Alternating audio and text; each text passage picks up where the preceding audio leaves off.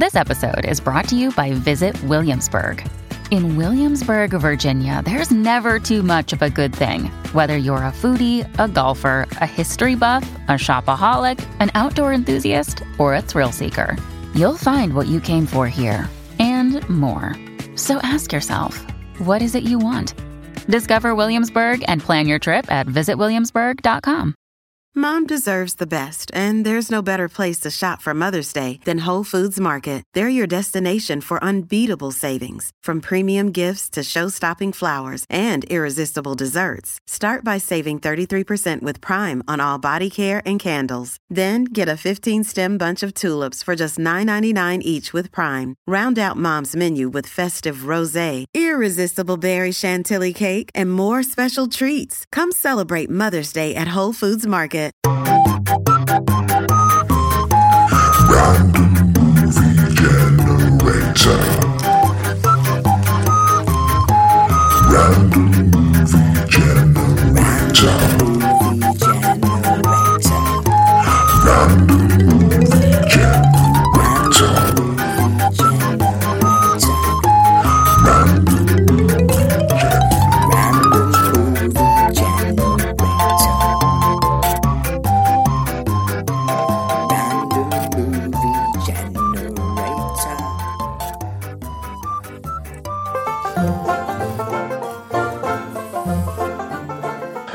Welcome to Random Movie Generator with myself, David Earl, and David Edwards, Captain. There we go.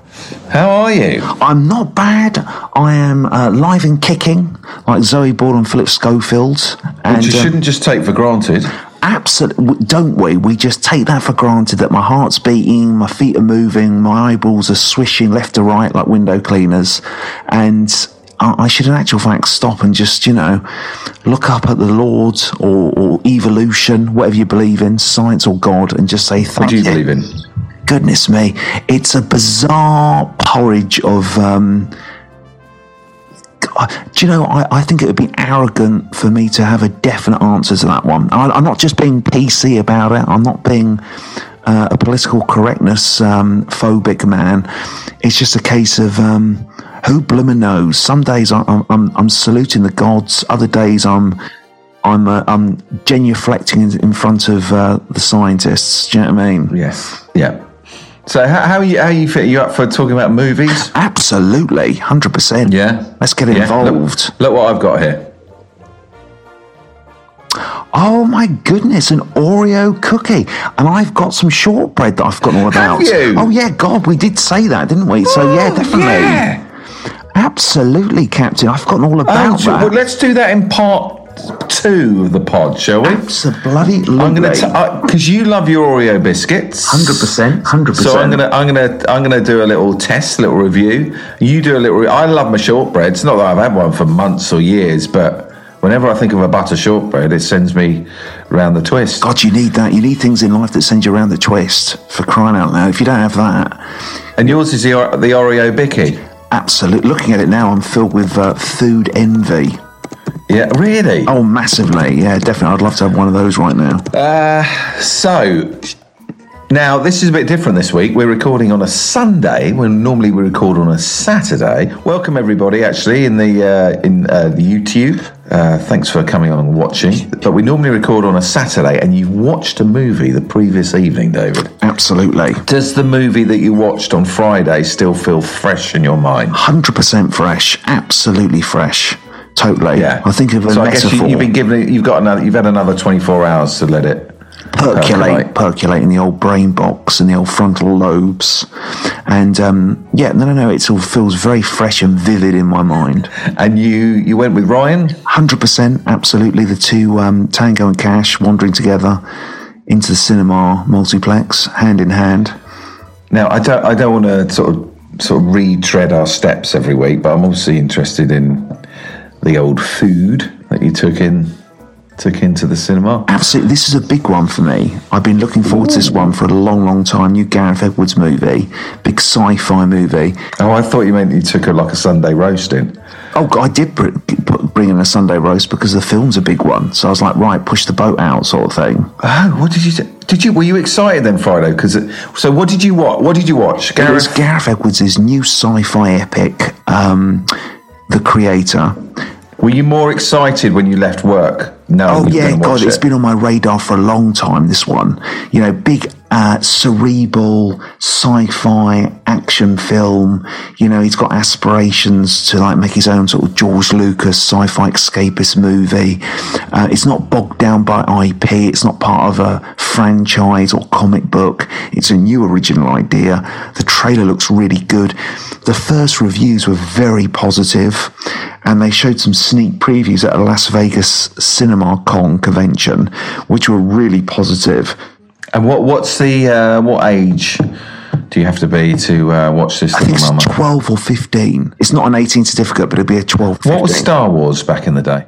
Do you know? I think it was a U when it first came out, and people were always shocked because Obi-Wan cuts someone's arm off, and I think it was later turned into a PG. Right. But there wouldn't have been a 12 in the 70s, so it would have been a U or a PG. Well, if I'd seen you on the Friday night, would I have noticeably seen a difference in your behaviour? Were you sort of upbeat and energetic and smiley, or...? Yeah, I think a bit of a skip to my step type of thing, I'd have thought, a bit of an extra bit of energy and buzz. So if I bumped into you, hi David. How's it going? You good? Yeah, good. What are you up to? Lovely to see you off to the cinema to see the new film, The Creator. Blimey, you're smiling a lot. Well, it's got a lot of hype. Do you know what I mean? It's a big one. Been waiting for it for a while. Why are you standing on your tippy toes? I didn't even notice I was. I did not even notice I was. I guess that's what a good mood does to you. It just, I feel as I'm skipping around. I feel as I'm just hovering. I've gone, what's the word when you just, it's like a Darren Brown mind trick. Hollywood is drowned my head in dopamine, and I'm just hovering through life right now. Were you genuinely like that? Were you just like, I just need to get to that cinema because I'm running late? No, there was an extra buzz. I don't know if it was that much of a buzz to the extent I was literally, like Jesus, kind of like walking the water type of thing, literally just hovering everywhere like Jackson doing a moonwalk forward. But it was a case of, there was definitely an extra skip on my walk. It's like, I'm looking forward to this one. This will be interesting. And food-wise, you thought, I'm going to push the boat out? Absolutely. Okay, take us through. Where did you go? What did you get? I went to Tesco's on the way there, and I fancied some Doritos. So I got myself a large packet of their pizza Dorito crisps. So killed two birds with one stone. The saltiness of crisps and my pizza fascination ticked. And then I got two dips. What are pizza Doritos? What's the difference? More of a mixture of tastes, basically, almost as though it is like a kind of pizza instead of it just being cheese or just chive. And also the triangles are more in the shape of a slice of a pizza. I mean, ultimately it's just naff American marketing, but I just gobble it up. It's what you want on a Friday. You feel as though you've been the slave to the work system for the week, and now the consumer gets his little treat, if you like. If you like, sort of thing. And I got myself two dips. One was cheese, the good old-fashioned Doritos cheese. Cheese dip, and barbecue. Okay. So we got the crisps situation sorted. What next? And then I've had my eye on these for quite a while. Have you? When you say you've had your eye on them, what have you been thinking when you've seen them in the aisles? I'll have to try those out. I'll have to give that a go. So why have you not gone, I'm trying them out now? Why have you resisted? Because probably it's like a routine element whereby you think to yourself, well, it's like that Oreo biscuit you've got there in front of me. Like I said last week, it's like I'm going to have food envy because I know I like that. You can't go wrong with that. And if you take a risk getting something else instead, you'll be thinking, why don't I just keep with what I usually go for? Yeah. But I thought, what the hell? I know I'm going to be all right with the Doritos. What was it? Oh, what, the other thing? Yeah, what was the other thing? They're in the American food aisle in Sainsbury's and Tesco's, and I've forgotten the name of them, but they're giant marshmallows, and there's a bear on the front. I can't remember the actual name. But there's a massive bear wearing an apron. And they're massive. They're like the size of a kitten's skull, I guess, would be any way of describing them. I've always had my eye on them.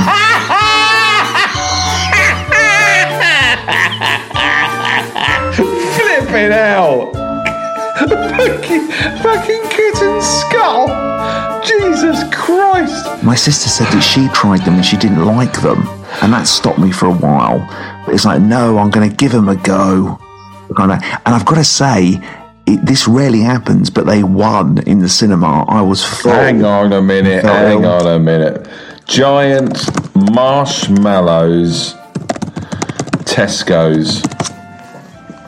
I've seen them. Epic giant toasting marshmallows. Is that those? Yes. With the bear. Yeah, definitely a bear on the front. I don't know why the bear's there. I guess the bear just represents giant strength and force. Perfect for the barbecue, gluten-free, delicious, pillowy hunks of sweetness, supersized for a bigger, bolder, epic experience. So grab a bag, fire up the grill, skewer a mallow, and start toasting. Truly epic. Epic, giant, toasting marshmallows. Epic marshmallows for an epic film. Wow. So how big was the bag? Oh, it's massive. I would say it was kind of like, it was like a lady's hand. Yeah, like a pillow. You could do it like a pillow. Yes, absolutely. You took a pillow of marshmallows into the cinema. I feel as though I shouldn't share this with you now. You look so shocked and disgusted. I feel as though I should retreat. No, it's not that. It's just that is a lot of marshmallows. Oh, it won. Like I said, I didn't finish them. It won. What, like that? Oh no, not quite like that. It was probably like a small, not like a no, not that. Yes, like that. Yeah, 100%. So not really like a complete. Basically that. Yes. Basically that. A bit bigger because the marshmallows are larger. We better describe because people on the podcast won't know what that is. Sort of a ball. Well, I'm just holding up a bag of cotton balls. Very true. Flipping hell. Hell's bells. Right, so you had Doritos and giant marshmallows. Absolutely, like it was like a 2-year-old's birthday party. Right, and anything else? No, God, the marshmallows completely destroyed me. Did you take a drink in with you? Yes, I did. I took in a cherry Coke. You got to get the food bit is very, very important, isn't it? When I get the food, I always want it to last a good 45 minutes, an hour into the film. So you'd... Oh, 100%, 100%. Constant joy. You got the images. You got the. But I find before even the film started, it's gone. Do you know what? A fascinating link into it. Yeah, I do find that it's gone to this extent that sometimes I put it down, which takes a lot of willpower. I think, no, you want that for the third act, Dave. You don't want to just get rid of it. For the third act? Absolutely. Fuck. Still chowing down. Is that a good thing or a bad thing? I couldn't make it last. Goodness me. I know I probably don't make it through the third act. I think that's too ambitious. But there was a guy I met who does special effects, like computer graphics special effects, and he worked on a film with Tim Burton. And Tim Burton comes in and watches the show reels of the special effects, and Tim Burton asks for a bowl of M&Ms because he wants to be eating food when he sees all the sequences, so he gets into the psychological positioning of the audience. I don't know if that's pretentious or not, but he asks for specific M&Ms and a bowl, so he's eating the food whilst watching the images. I mean, it was interesting, I guess. I'd never heard of that before. But it's quite a demand. It's like, where are my M&Ms? There's no use me watching this if I'm not chucking sugar down my mouth. So you walked into the cinema. Was it busy? I would say a bit busier than normal. It wasn't heaving. It wasn't Oppenheimer, which was just like absolutely, or Barbie, which was heaving. Barbie makes sense because it's got the whole nostalgia element. You know, it's giving female audience members their own kind of Marvel experience. But Oppenheimer, I was amazed by how popular that was. Not because it's a bad film. It's a good film, interesting film, but it's a very dry drama. Do you know what I mean? It's very people-based, men in rooms talking about bombs. So you sit down, You're excited about this movie. You just watch the trailers. How are you feeling? The music starts up. Well, it's Hans Zimmer music. So Is it? Oh yeah, Hans Zimmer. It's really interesting because obviously the film is set in the future. And it's called The Creator. It's called The Creator, and it's this line between human beings and AI are becoming too powerful. And AI have dropped a nuclear bomb on LA, and now the human civilization is starting a war with AI. And did he write this? He did, with Chris Wise, Wiez, who also wrote About a Boy and American Pie, and also did wrote one of the Twilight movies as well. But it's an original idea that Chris Edwards did write. Yeah. Chris Edwards? Oh, no. Gareth Edwards. How old is this Gareth guy? He's quite young. I would say very early 40s. He was very young. Well, the first film he did was Monsters, which is fascinating because he literally filmed the whole thing on a road trip and did all the special effects in his bedroom. He started off as a special effects supervisor for the BBC, and there's a great interview with Mark Commode on YouTube where he interviews Gareth Edwards in his bedroom when he's doing all the monsters, and you can tell this is almost like a follow-up from Monsters, because he did Monsters, did very well in the festivals, then he went straight to a 100 million movie with Godzilla, and then he did a Star Wars film, and I think both of those experiences weren't great. He went from micro budget to a massive blockbuster. How are you feeling the first 5 minutes? Lots of potential, because visually his films are very interesting in the sense that big sci-fi ideas about AI, but very naturalistically set. It feels very real, very earthy. So he goes to real locations. There's no green screens involved. He goes to real locations and then very subtly adds bits of CGI within very real kind of cinematography and real live action environments. So it feels very grounded, very earthy, which makes the sci-fi experience even more immersive. So you've got that aspect, which is really strong. So yeah, visually, lots of world building, lots of newsreels at the beginning that gives it that kind of like very real kind of vibe. I keep saying the word real, but it does feel grounded and quite escapist. Yeah, well, I love the sound of this film so far, David. Does it continue to excite? No, it's got problems, unfortunately. I know, it's a bit of a... handful. Wow, I wasn't expecting that, David. It's not massive problems. It's very similar to Neil Blomkamp, who did District 9, in the sense that both of them started off doing special effects. They're visually really unique, but then they've just got massive script writing issues. Simple as that. It's like, and both Neil Blomkamp and Gareth Edwards, both of them, you can, and it's so easy for me to say it as well. I mean, they're incredibly talented men. What are the problems for you? I would say, number one, the timing of the film is amazing in the sense that it's exactly just when AI is becoming a massive talk piece. So, he couldn't have timed the film better in that vein, in that the theme is very apt. But because it's so apt, I think people want more of a discussion about AI, and the film doesn't really delve into AI in any unique way at all. It's more just a case of human beings going around blowing up AI machines or robots or whatever, and then just basically saying, oh, it's just programming, don't worry about it, they can't feel. And it just feels as though the film doesn't attempt to go into any new ground. It's very much just obvious tropes from other movies before it. But I'd say the big issue is basically the main character, I've forgotten the actor's name, he's Denzel Washington's son, and it's really bad that I've forgotten his name, he was in Tenet. He has to locate AI's new weapon that's going to kill off a human civilization. That turns out to just be a small little meek boy that has these amazing powers. And it's basically like The Mandalorian or The Last of Us. It's like this kind of like ex-army character looking after a baby Yoda, so it follows very cliche script beats.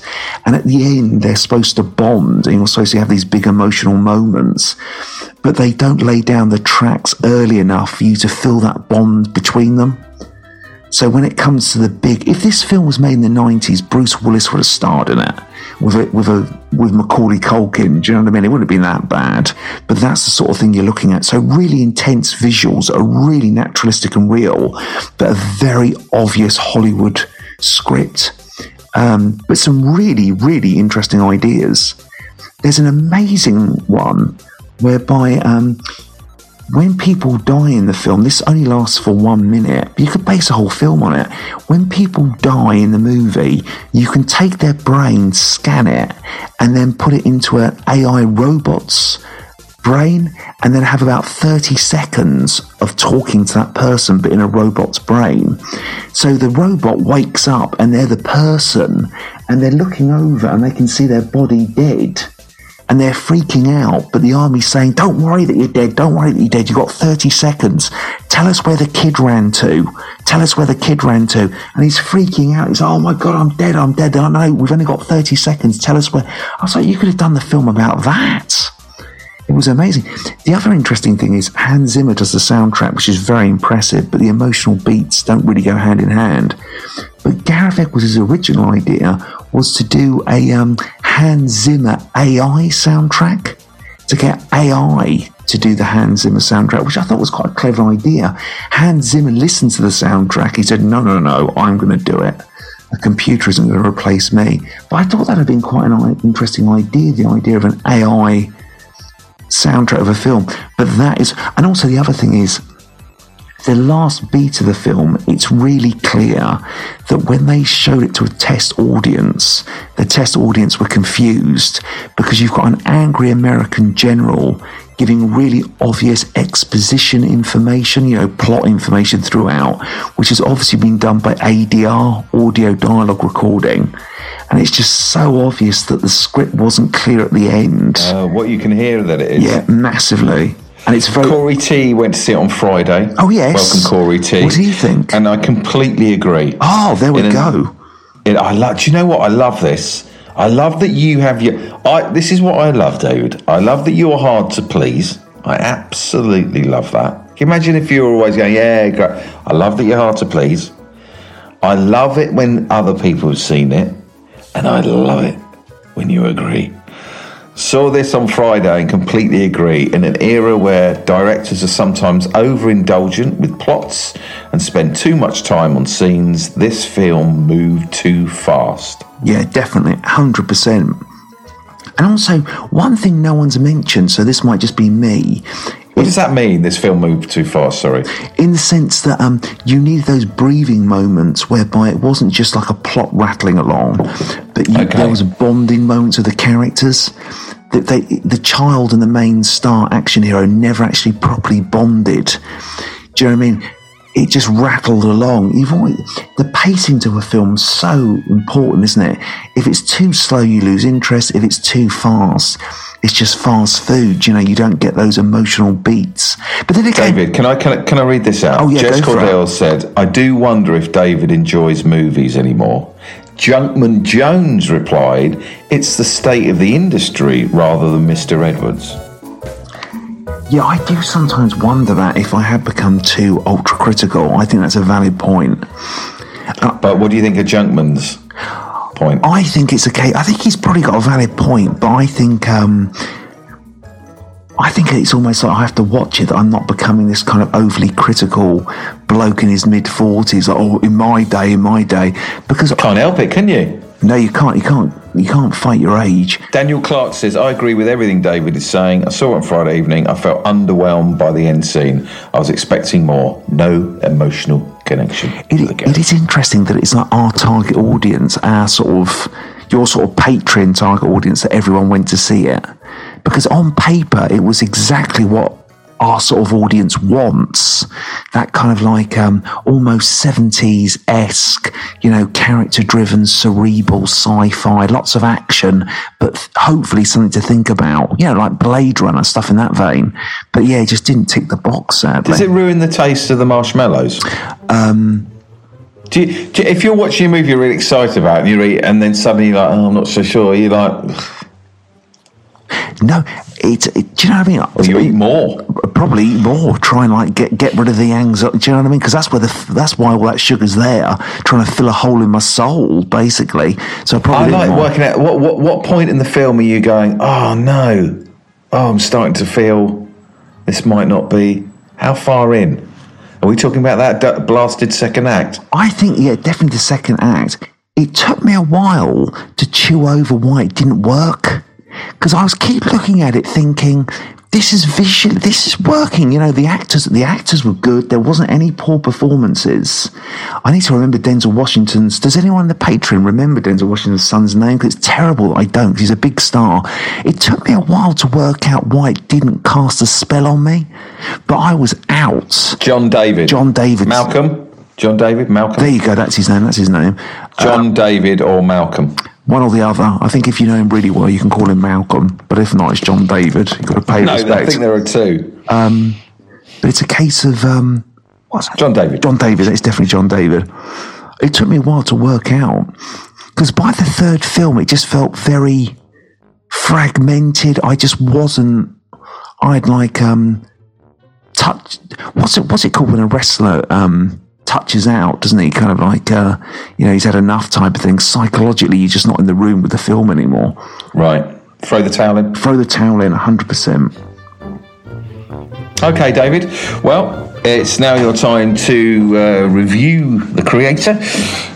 Get out of 5 chalk ices. If everyone could have their little guess on how many chalk ices out of 5 David's going to give it, I'm going to write down on a piece of paper what I think.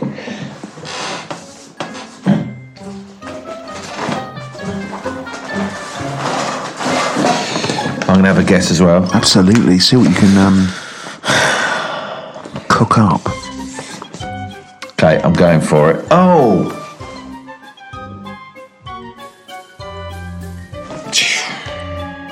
Yeah, I'll go for that. So I've had a guess. Let's see if everyone else has had a go.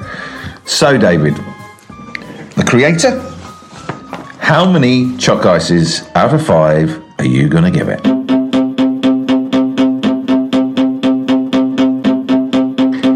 3.5. Ooh. There we go. Very close, though. It's only half. I gave it a 3. That's only a sliver of ice cream, 0.5, isn't it? That's hardly anything. 3.5. That's not Daniel Clark. I think Daniel Clark said 3.5. David Pennell said 3.5.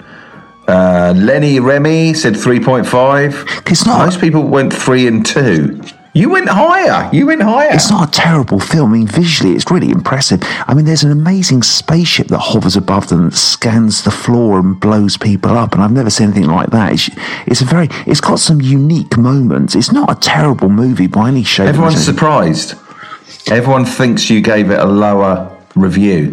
Yeah, I guess maybe it's more frustrating where... I'll tell you what did also happen to me. What? If you can believe this... The blue dot reappeared from Indiana Jones. Unbelievable. Why have you just told us this now? Yeah, the blue dot. I had to bring the manager in once again.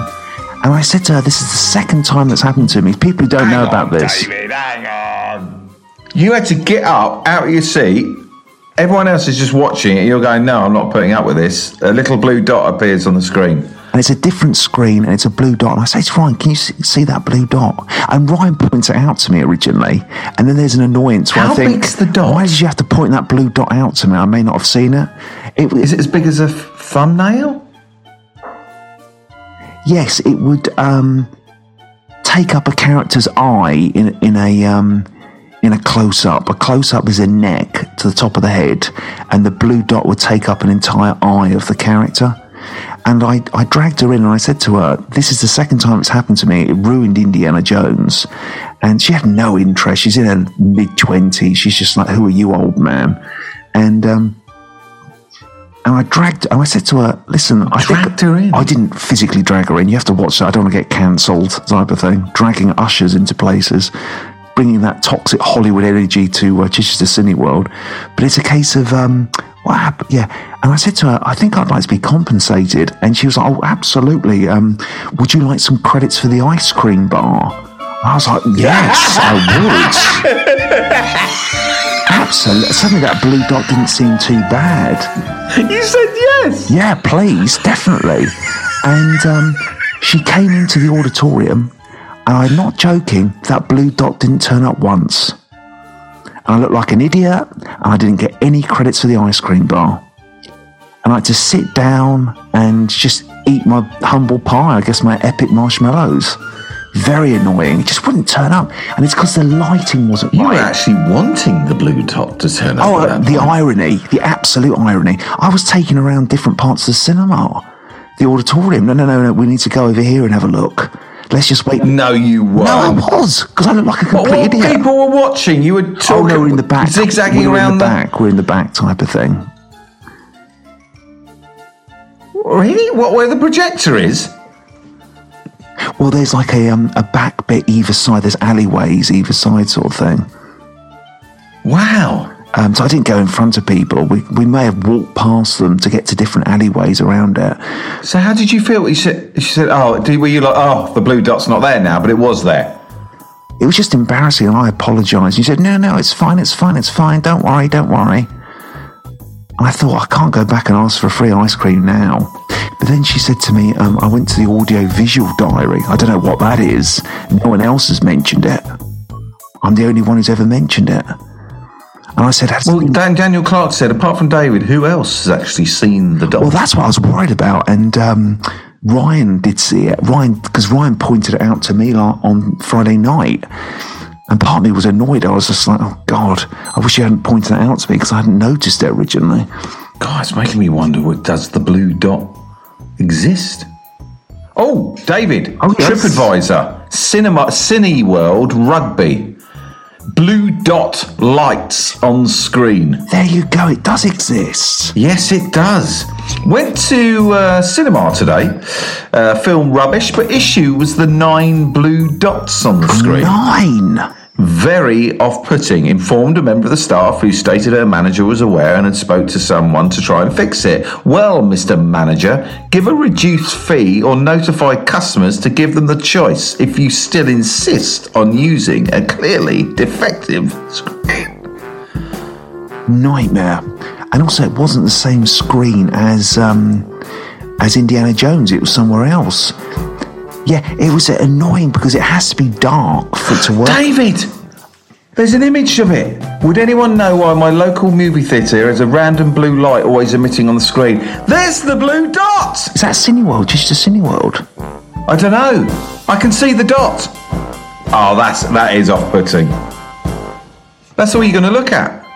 Nightmare. And when it's black, when it's night time, and when she turned up, it was light in a hotel room, then it was light in like a car, and I was just like, oh God, the blue dot's gone. Well, David, thank you so much for this week's new movie review even. Thank you, David. Captain, thanks for your time and your energy.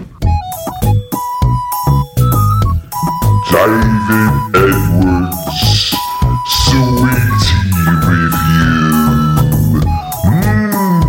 Yum, yum, yum, yum, yum, yum, lick, lick, lick, yum, yum, yum, yum. Before we do the movie news... Oh, here we go. Oreo review. Let's go for it, Captain.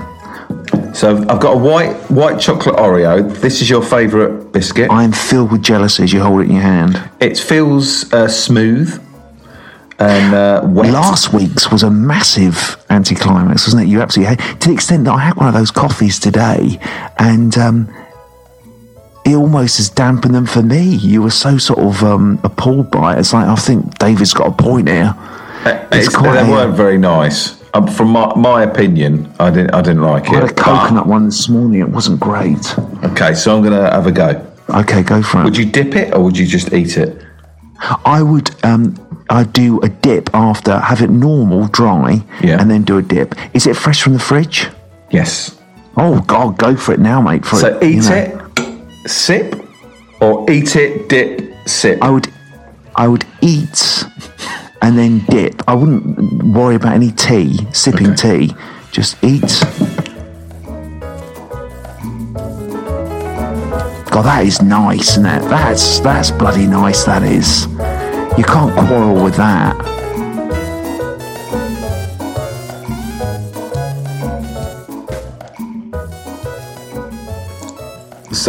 The tricky second act. Indeed.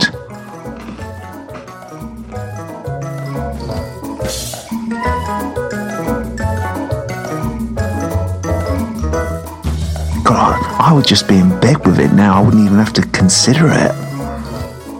That's fantastic.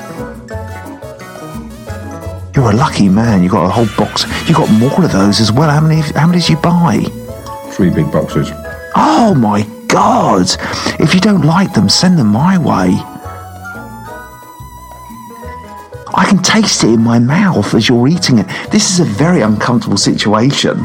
I'm like, talk about food envy. I can literally taste the white chocolate in my mouth. The psychology here is quite bizarre. You're not amazed, are you? What? Indeed. You don't know my mind, Edwards. Don't try and read my brain. There's a lot going on. There's a lot going on. There's a whole dialogue in that biscuit. Genuinely, there's a lot going on. There's texture. Yeah, there is. There's nice. Yeah, I like the crunch. Oh God, there's a crunch, isn't there?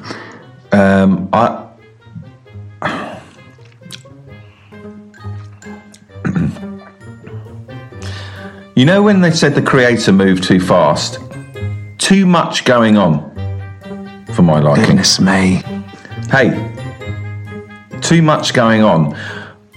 I'm not mad on the outer white shell. God, I love that element. Oh, don't get me wrong, it's different folks, different...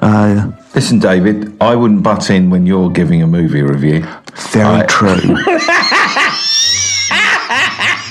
Very true. No, you go for it. 100%. 100%.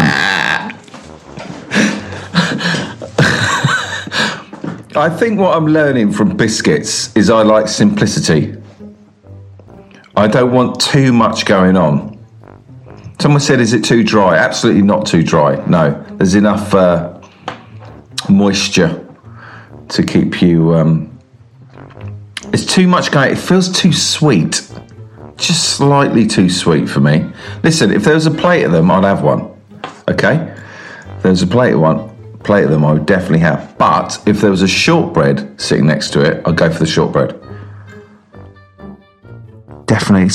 The shortbread's got one clear flavour. You can't mess around with that. Charlie says David is furious. What the oil? No. I'm pausing in the sense that I do know what you mean when you're trying to review and express yourself and someone's... Not that happens to me. I'm not saying it happens to me. But it's... you've had a taste experience and you want to express yourself. Yeah, it's the white chocolate. It's too sweet. Too much is going on. I like the texture. I like the biscuity crunch. Maybe you're just an Oreo man. You just need to focus on the Oreo. I'm not sure I'm an Oreo man. Yeah, it's quite sweet. I think I've got manically sweet. But I like my sweet stuff. Taste buds. What's the white stuff inside the Oreo? What's the white filling? Cream, basically. It's a specific style of cream, and then you've got this kind of like sort of black chocolate kind of top and bottom.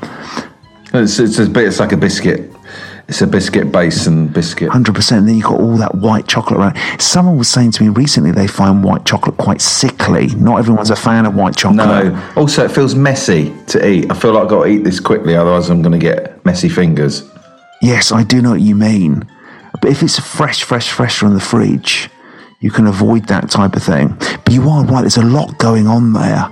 a hell of a lot. Like when I was having those marshmallows on Friday night, I think my mouth was just ringing with the sugar. Do you know what I mean? It's almost just like humming. So everyone in the YouTube, if you'd like to guess how many choc ices out of 5 I'm going to give the Oreo white outer milked biscuit. I think I'm going to have to go out and buy some myself now, seeing you eat that. Are you ready? Yes. So, me. How many choc ices out of 5 are you going to give the white chocolate Oreo?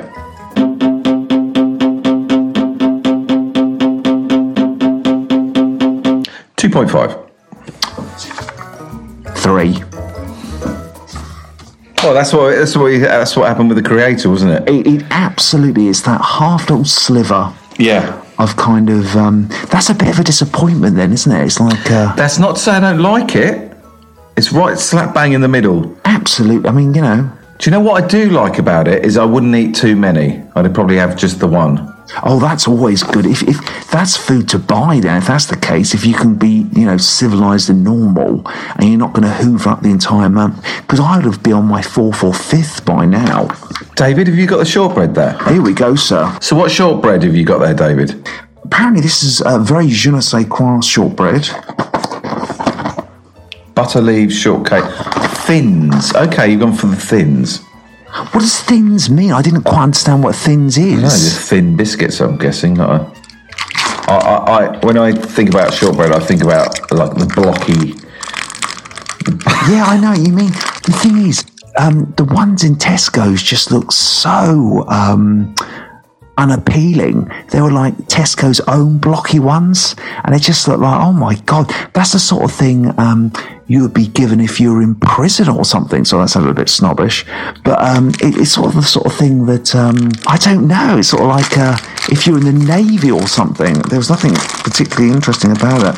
Yeah, they are a bit thin, but it'll do the job on the old. Oh my God, they are literally like leaves. Oh, can I have a look at them? Oh, absolutely.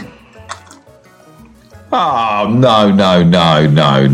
I mean, are they covered in some kind of sugary? Oh, yes, they've definitely got a sugary texture to them. No, yeah, no. God, yeah. No, that's not. No. Well, okay, you review them. You review them at. This is what you're reviewing. What are they called again? They are called. God, they do smell nice. Oh, they're called Butter Leaves Shortcake Thins, a crispy buttery biscuit, and they're called Bake Sen, the actual company. Okay, so this is not the biscuit I love, but happy to hear the review. Here we go. That's a shame. What should I have got? Like, I just like a classic. The classic. I should have got that blocky one. Sorry about that. Not at all. Not at all. But that is annoying, isn't it? I should have got the proper one. Okay.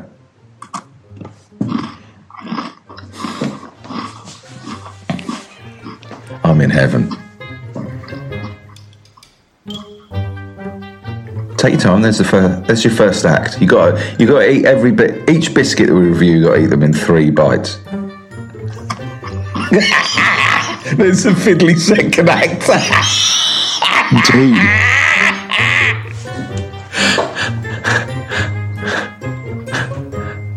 And now we enter the third act.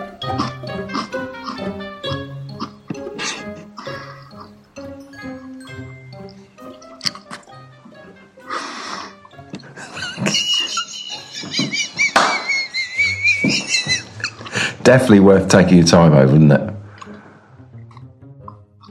The aftertaste is nice. I just think when it comes to biscuits, there's just more ambitious experiences out there. I mean, It shows that that maybe I've just ruined my taste buds in the sense that it's just one simple, nice taste. And it's just not in keeping with... You said earlier you like a simple plot. I know, God. Not when it comes to bickies. Not at all. It's like if I was around someone's house or something, it'd be like, yeah, I wouldn't knock it out of bed. It's a nice experience. Do you know what I mean? It's not a nice, it's a nice experience. But when you look at the competition that's on the shelf next to it. Yeah, there's a lot of muscling going on those shelves. I mean, who is going to walk down an aisle and go, where are those bloody shortbread Baker Leaf Thins? No one. Well, I think that's the reason why I've come away with them, in the sense that it didn't look like many people were buying shortbread in Tesco's. Oh, okay. The only ones they had were just like really... Well, I should have got the block ones, because I think that was more in keeping what you wanted. Bars, like biscuit bars, yeah. Well, David, let's review them. So, everyone, if you'd like to guess what David's going to give...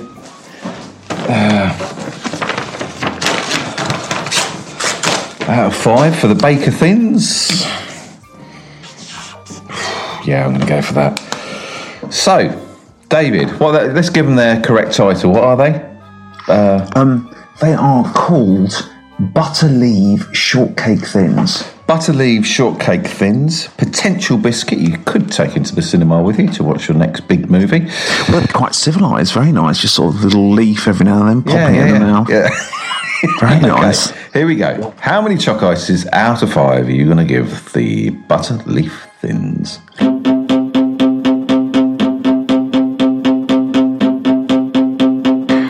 Definitely a 2.5. There you go. 2.5. It's that 5 that it's that 0.5 that trips us up every time. Yeah. Thank you, David, for this week's biscuit review. No, sweetie. What should we call it? A sweetie review. A sugar review. Sweetie biscuit review. Indeed, absolutely.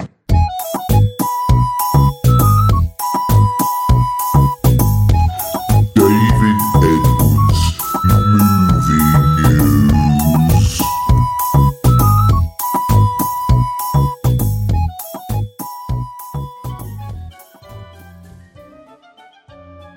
News. So, David, you got any movie news this week? Flipping hell, you've got to go soon, haven't you? I know, I've got a dog that's stuck in a room. Oh my God, we haven't even reviewed last week's. Oh my God. Shit. That's okay, we'll definitely finish it. It's more important that we get a podcast recording. What about the dog? I'll have to risk it type of thing. It'll be fine. Not that the dog is going to be abused anyway, people. Do not worry about that. Don't get the RSPCA on the phone. Shit, okay. I'll just have to have to clean its SHI teeth. But it's fine. It's more important that we do that. No, it's not more important that we do. I keep saying that, don't I? It's a nightmare. You'll have to edit that out. Shit. It doesn't matter about the dog. No, obviously it does. Obviously it does. Obviously it does. The dog is fine. Just want to make that clear. Fine. It's just absolutely. Okay. It's just that, right. So, any movie news, David? Any movie news? The writer's strike has officially come to an end. Thank you, David, for this week's movie. Not a problem, sir. Absolutely. Keep it sweet and simple. Writer strikes come to an end. That means that if you write for streaming shows, you'll get more subsidiaries. So if it gets over 20 million views, they'll push up how much money you'll get. They'll actually give you other pay. And the other element is that Netflix were making the writer rooms smaller and smaller so they could pay less people. But there's laws about that now, that you have a certain amount of writers for a certain type of show. So you can't have these things that Netflix was introducing called mini rooms, where it was just 2 or 3 people, unless it's an auteur writer who wants to just write on their own with their own unique voice. But if it's a group of writers, there has to be a certain amount of people employed. And also, AI is a case whereby that's still in the mix of what's going to happen with that. But they're saying that with AI, there will never be an element whereby the writer's work will be taken away from them and then AI will finish it off, or a writer will have to take work that's already being produced by AI. They won't be sharing credits with a machine anyway, but they have kept that quite flexible, and it is going to be looked back upon. And potentially there is room for change with that. You can see the producers do realise that things are going to go in the AI route. They're very, out of all of them, the one they will not be kind of completely stuck to is the whole artificial intelligence aspect. But there will be subsidiaries now, in the sense that video streamers will be a lot more transparent about their data. And if you do hit a certain point where the subscriptions go up high that month, your actual show's been watched more than other people's, you will gain extra income from that, like you would have with normal traditional broadcast TV. Nathan Cheney says random Poochie Terminator. Random Poochie Terminator, what's that for? That is... Well, like the dog. Oh, right. I was wondering what that was. I think about the writer's strike. Random Poochie Terminator. You are quite right, sir. Yeah. That's what I'm dealing with. A ticking time bomb. Okay, so the strike has ended then.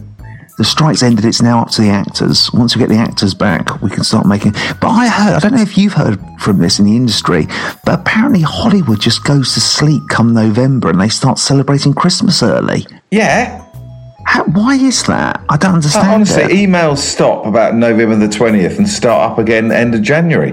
Why is that? Is that because it's Thanksgiving Day as well? I don't know. But yeah, they go into like a lull for 2 months. It's like, I mean, we just have a crazy week, don't we? And that's more than enough. I guess maybe because it's Thanksgiving Day as well. Well, over here, though, it's just everything just slows right down to... Even here it does as well. Strange, isn't it?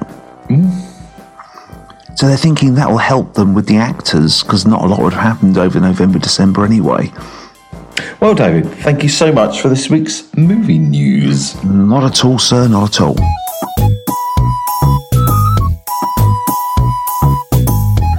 David Edwards movie review.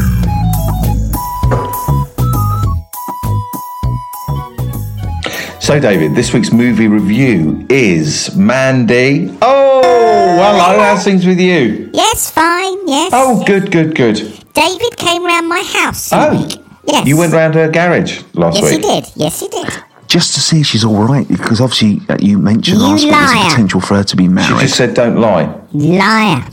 Well, lying, I wouldn't say it was a lie. It was, well, what did David say? I agreed. I did agree with her. He came round to mine and told me not to get married. He came round to mine and told me not to get married. You went round and told her not to get married to the Hoover? He said, don't get married to the Hoover. I did, and I've said that live on the podcast. I think it's a bad idea. She's rushing into it, and she's a lively female bot, and I don't think a Hoover is going to keep her stimulated in the long run. Stay away from my garage. Stay away from my garage. Stay away from my garage. Fair enough. That's fair enough. If that's what that's a full stop. Fair enough. We'll have this as a professional relationship for now. You're absolutely right. You randomly generate films. I'll review them, and we'll push romance aside. That's Damn right. And what film did she generate last week? The Talented Mr. Ripley. Oh, indeed. Over to you, David. Absolutely. So, I'm trying to think what I still got another shortbread. Yeah. So plot-wise, just so everyone's got an idea, it was a big film for Anthony Mangelis in the sense that he'd just done The English Patient, big Oscar movie. So this one attracted a lot of kind of young stars. So the film stars Matt Damon as Tom Ripley, a talented imposter who is sent to Italy to retrieve a wayward millionaire's son, Dickie Greenleaf, played by Jude Law. However, things take a dark turn as Ripley's obsession with Dickie leads to a tangled web of deception, betrayal and murder. So Matt Damon becomes obsessed with Jude Law's character. And, I don't want to give anything away, but he almost wants to become Jude Law's character in a way. He becomes, it's almost a bit like a kind of like period piece Cable Guy. But obviously Talented Mr. Ripley is a classic piece of literature. It was around way before Cable Guy, but it's got that element whereby, that it's the buddy movie gone seriously dysfunctionally wrong. So, some amazing elements to it, amazing cinematography, particularly around Italy, great performances, and the plot, very good, because the more Matt Damon's character, the talented Mr. Ripley, lies and creates more and more deceptions surrounding him, the more he's got to cover things up. He's got to basically bury the truth from other people. Because basically Margot, who's Jude Law's partner, played by Gwyneth Paltrow, and Philip Seymour Hoffman, they can tell that Matt Damon, there's something dark and unbalanced about him. He has too much of an interest in Jude Law's character, Dickie. Dickie's so narcissistic and rich and spoiled. He's just like, well, obviously someone's going to be fascinated in me. And if anyone gets too friendly with Jude Law's character, after a while, things get so dark that Matt Damon will basically go into like serial killer mode and start killing people. And David, Sal Willis in the chat. Welcome, yes. Sal Willis. And welcome, Sean. Thank you, Sean, for watching and coming on board. Sal Willis says, what does David think of the opening titles? Of The Talented Mr. Ripley? Yeah. I'm trying to think, what happened to the opening titles? Oh, okay. That's fine. That's fine. Can you describe them at all? Why they're so think it's impressive? A she. Yeah, we'll come back to that. Sal. I'm trying to remember the opening titles. While we wait for Sal to come back, let's have a little listen to the talented Mr. Ripley.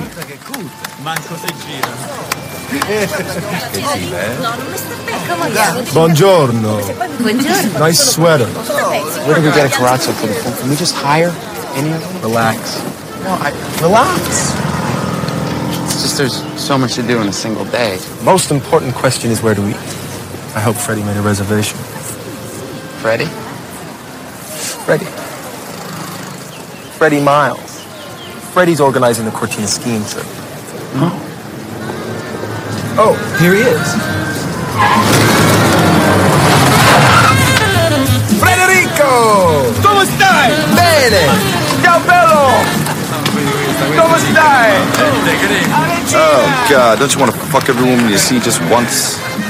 Only once? Absolutely once. Ciao. Tom Ripley, Freddie Miles. Tom. I mean, hey, if I'm late, think what her husband's saying. You look gorgeous. As always. So, mangiare. See, I got the table outside for Fabrizio's. Tommy. Outstanding. I tell you, I'm so cabin crazy with mangi. I know, I was there.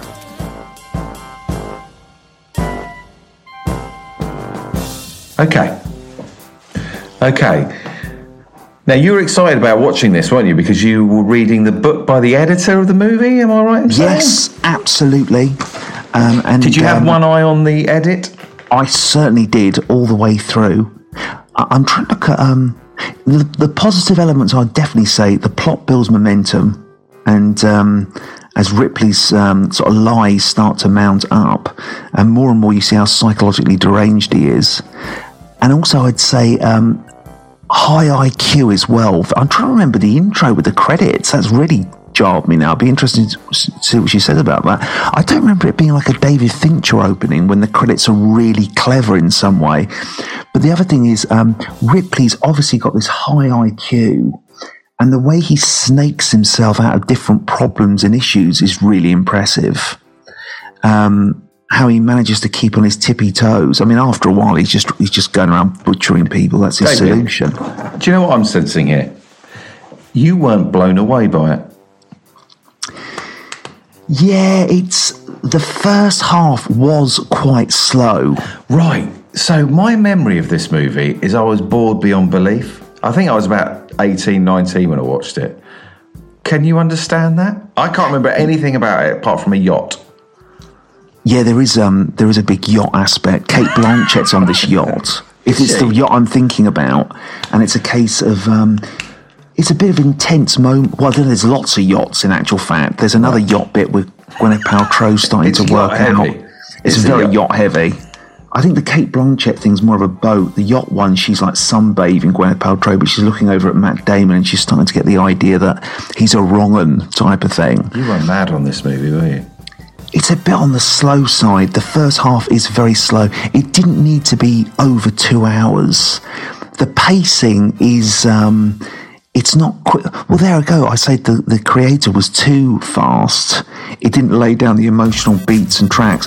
But then again, Anthony Mangella's this is what you get and you expect. He's supposed to be high-class period drama.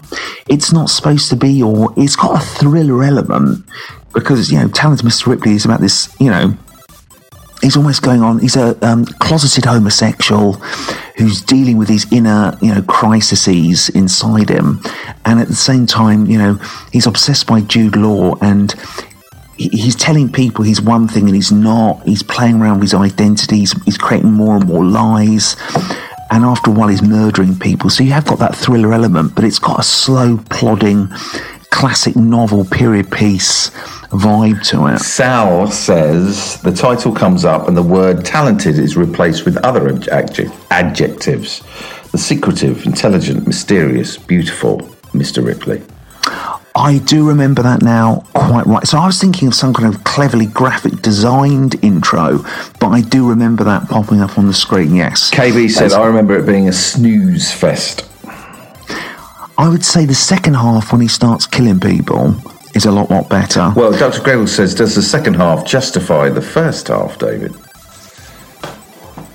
Yes, it does, because it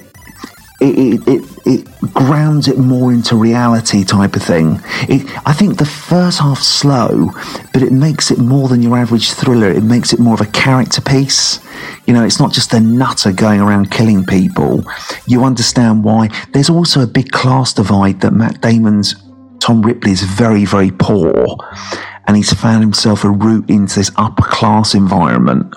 So Ripley isn't just a villain, he's a three-dimensional character, definitely, and you can empathise with him at times. How many sittings? I said I wouldn't ask, but I'm always interested. How many sittings? I think, it's probably about 5. Wow. Now that I had an idea of what review you're going to give it. Now that's throwing a cat amongst the pigeons. Okay.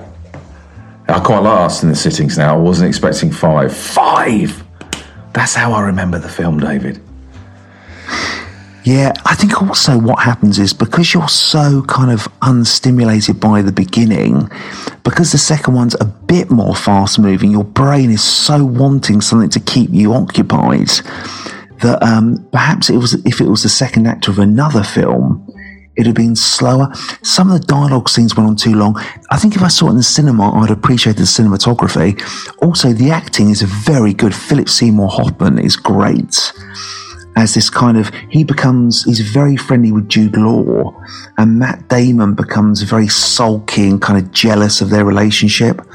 And you do feel, it is very relatable, whereby you get that Three's a Crowd vibe, like Jude Law and Philip Seymour Hoffman are listening to records in a store in Italy, and they're really bonding over it. And Matt Damon comes over and says, I don't know, Jude Law promised him that they were going to go somewhere, and Jude Law's like, do it yourself. We're listening to our music. Do it yourself. I know, it's like that. And they're in a booth. It's in the 50s, and they're listening to their tracks. Oh, this is great. This is like a drum snare. And obviously, you wouldn't go off and butcher that person a few scenes later. No. But you get that vibe that Matt Damon does feel as though, well, we kind of had plans. We're going to do this and this today in Italy. And now suddenly you're with this narcissistic, overweight, nasty character, and you're his mate. Well, now's time to review Talented Mr. Ripley and tell us how many chalk ices out of 5 you're going to give it. Everyone, if you'd like to guess before David gives us his answer, I'll guess 2. It's a tricky one, this one.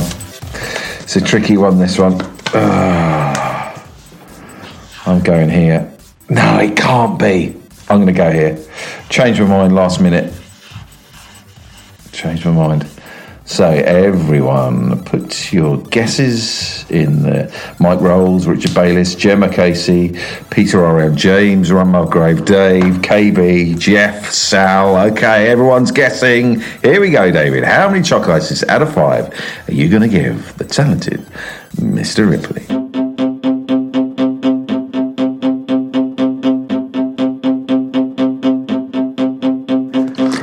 3. Boom! Oh, there you go, Captain. Absolutely telepathic in unity. 3. I went 2.5, and then I thought, no, he would have liked, like you said, the cinematography. Yeah, there is enough class. I thought a lot of the time it's just like, I've just got this kind of YouTube brain now that just can't have slow plodding. Then I had a YouTube brain in the early 90s. Yeah, I don't remember being amazed when I first saw it. So, Zoe F said 2.5, Rory said 3.5, as did Cardboard. Dr. Greggles, boo! Daniel Clark went lower with a 2. Richard Bayliss says get in. Jeff Dow said 3.75, which we don't do. We don't. No, we never will do. God, that would get messy. That'd become a real handful. Well, thank you, David, for this week's movie review. Thank you, sir. Thank you for your time. It goes without saying. David Edwards movie tips.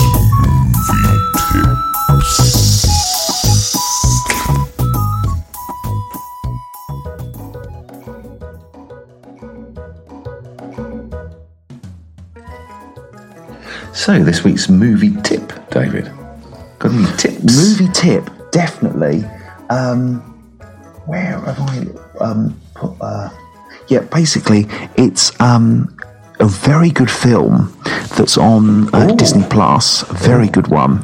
It's by Brian Duffield, who's a real up and coming director. He did a film on Netflix called Monster and Love.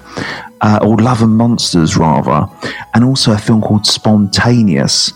Love and Monsters is like a sci-fi romantic comedy. Spontaneous is a high school romantic dark comedy. And this is his recent film. It's gone straight to Disney Plus. In America, it was on Hulu. And it's called No One Will Save You. And it's a Close Encounters-esque alien invasion film. Following a young girl who lives on the outskirts of this very small town in America, and there's literally no dialogue at all. Then like just 2 lines of dialogue, that's it.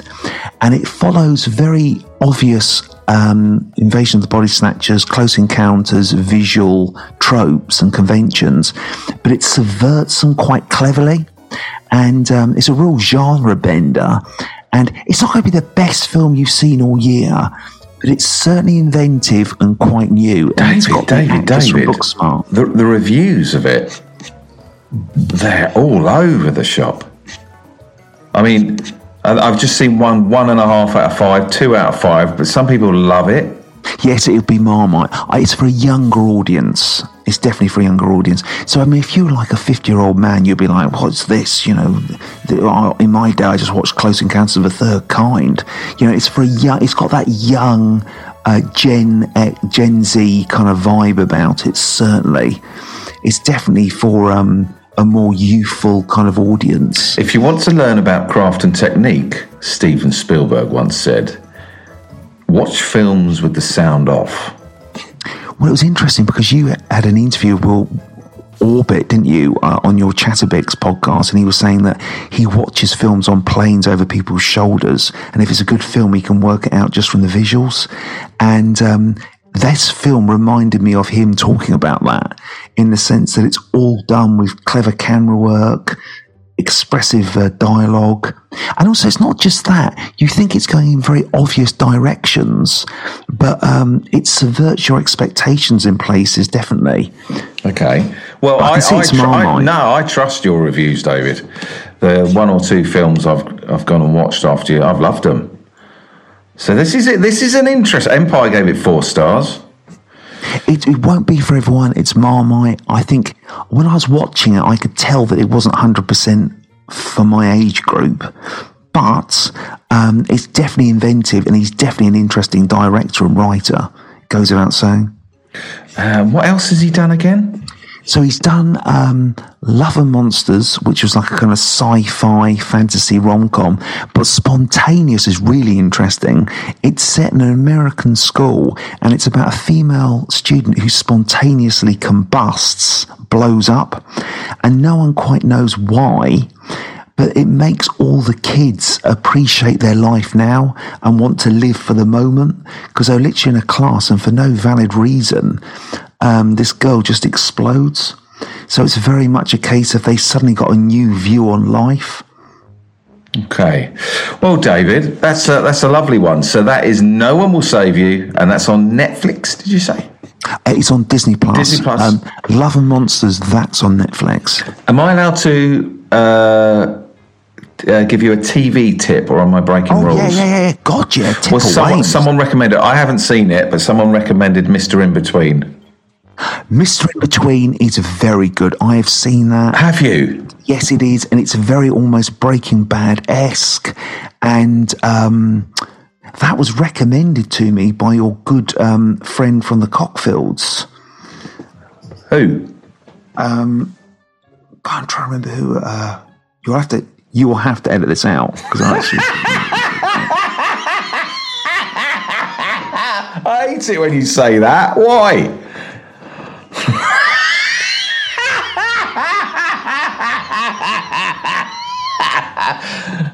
Who? Sue Johnston? Who? No, it was... Joe? No. Suzanne? You mentioned absolutely everyone except... Nigel Havers? It was... Dear God, I'm going to have to go for some kind of brain scan. Ben Green. Ben Green was a big fan. Sorry. Okay, yeah. Remember the person? I've heard it's really good. I feel like I've been naughty giving you a TV review. No. Please, if you get any tips or reviews, go for it. I'm more hungry to hear other people's thoughts. But it's a movie and biscuit podcast. We can't be breaking rules. He told me about it, and I was completely... Do get rid of that, though, because that's embarrassing me forgetting someone's name. That's just really... It shows how narcissistic and self-involved I am. No, it doesn't. All right, well, thank you, David, for this week's movie tip. 100%. Who told you about Mr. In Between? Who gave you that tip? Never you mind. Goodness me, you keep your nose out of my TV pies, Mr. Edwards. Thank you, David. David Edwards' Random Movie Generator.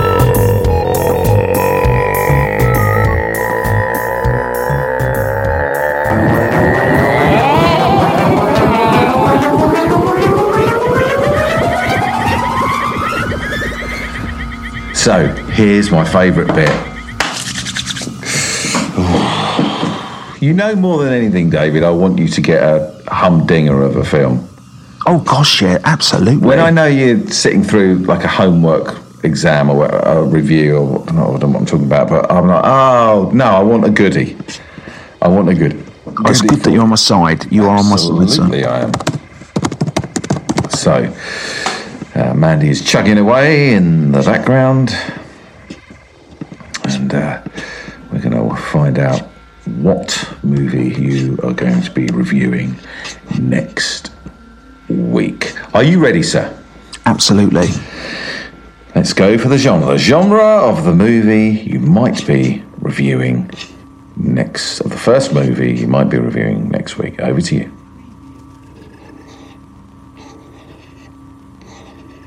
Stop. Action. Lovely. And the decade of this movie.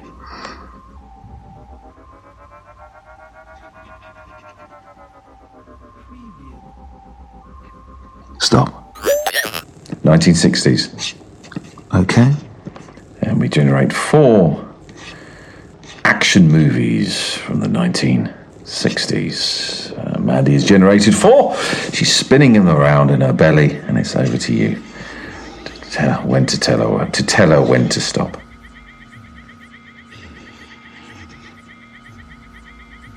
Stop. Planet of the Apes. Wow, I'd love to see that again. Planet of the Apes. God, it's years since I've seen it. I might even think to myself, have I properly seen that? Same here, yeah. It's so referenced with clips and everything. Yeah. I'd love to see that again, man. That'd be amazing. Apes. Here we go. Okay. Now let's find the genre of the second movie that you might be reviewing next week. Over to you. Stop. Romance. Lovely. And now the decade of this romantic movie.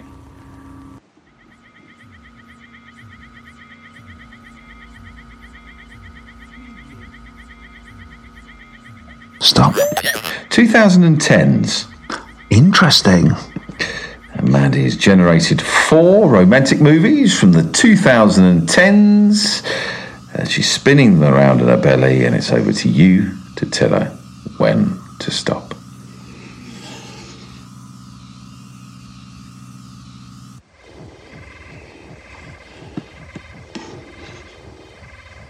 Stop. Tall Girl. Oh, what's that one about? 2010's Tall Girl. Tall Girl. Ava Michelle, Sabrina Carpenter, Steve Zahn and Griffin Cluck in Tall Girl. God, what are the other ones?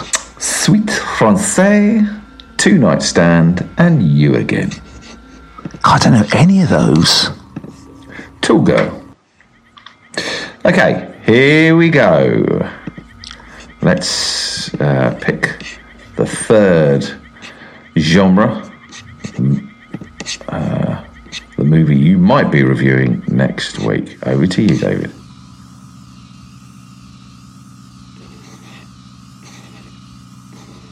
Stop. Adventure. Oh, thank you. And now the decade.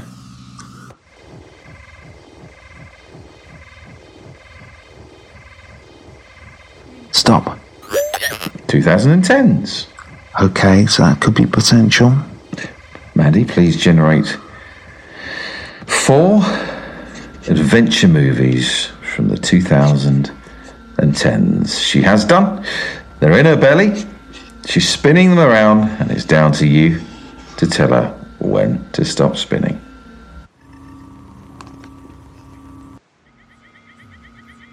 Stop. Expendables 3. Wowzers. I think it's got Harrison Ford in, isn't it? Expendables 3. I'd be interested. I'd happily sit and watch that. Yeah, it has. Jesus Christ. Okay. Yeah, that'd be an interesting. I'd check it out. Yeah, I'd be interested in that. Okay, David. So it's now your turn to choose which movie, blindfoldedly choose which movie you're going to review next week. I've given each movie an A, a B, and a C, and I've jumbled them up, or have I? And it's now time for you to tell me which one you're going to watch next week. Is it going to be Planet of the Apes, Tall Girl, or Expendables 3? Over to you.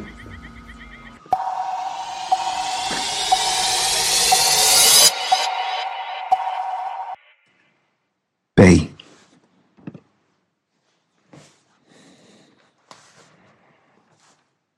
Expendables 3. Wow. There we go. I'm up for a bit of Expendables 3. That's all right, isn't it? 100% up for that. Is it? Have you seen any of them? I've seen 1 and 2. I've not seen 3 or 4. The 4th one's just come out. Now, do you like 1 and 2? Or are they hard work? They're all right. I found the second one hard work. The first one was okay. But I mean, I prefer that than Tall Girls. I mean, Planet of the Apes would have been really interesting. But I mean, Expendables 3, I mean, I've taken worse bullets on this show. Yeah. You've got to keep things in context. Do you know what I mean? I'd be interested to see where Harrison Ford pops up. And, yeah, definitely. There's stuff there to keep me occupied. I'll happily sit and watch that. Okay. Dave says decent. Dave's watching. He said decent. Decent stuff. You can't knock it. Junkman Jones says probably the best out of those 3 movies. Oh, really? Well, according to Junkman.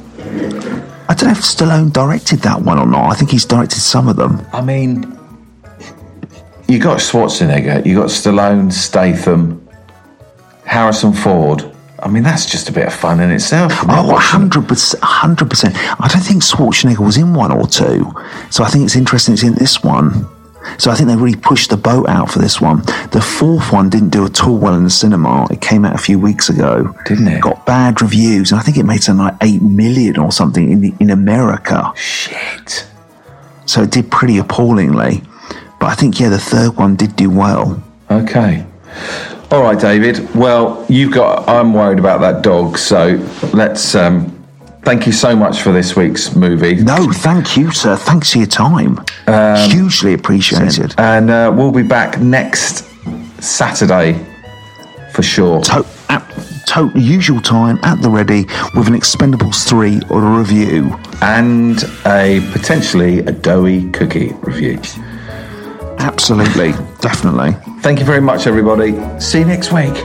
Au revoir. Bye-bye. Take care. Bye-bye. Bye for now. Bye.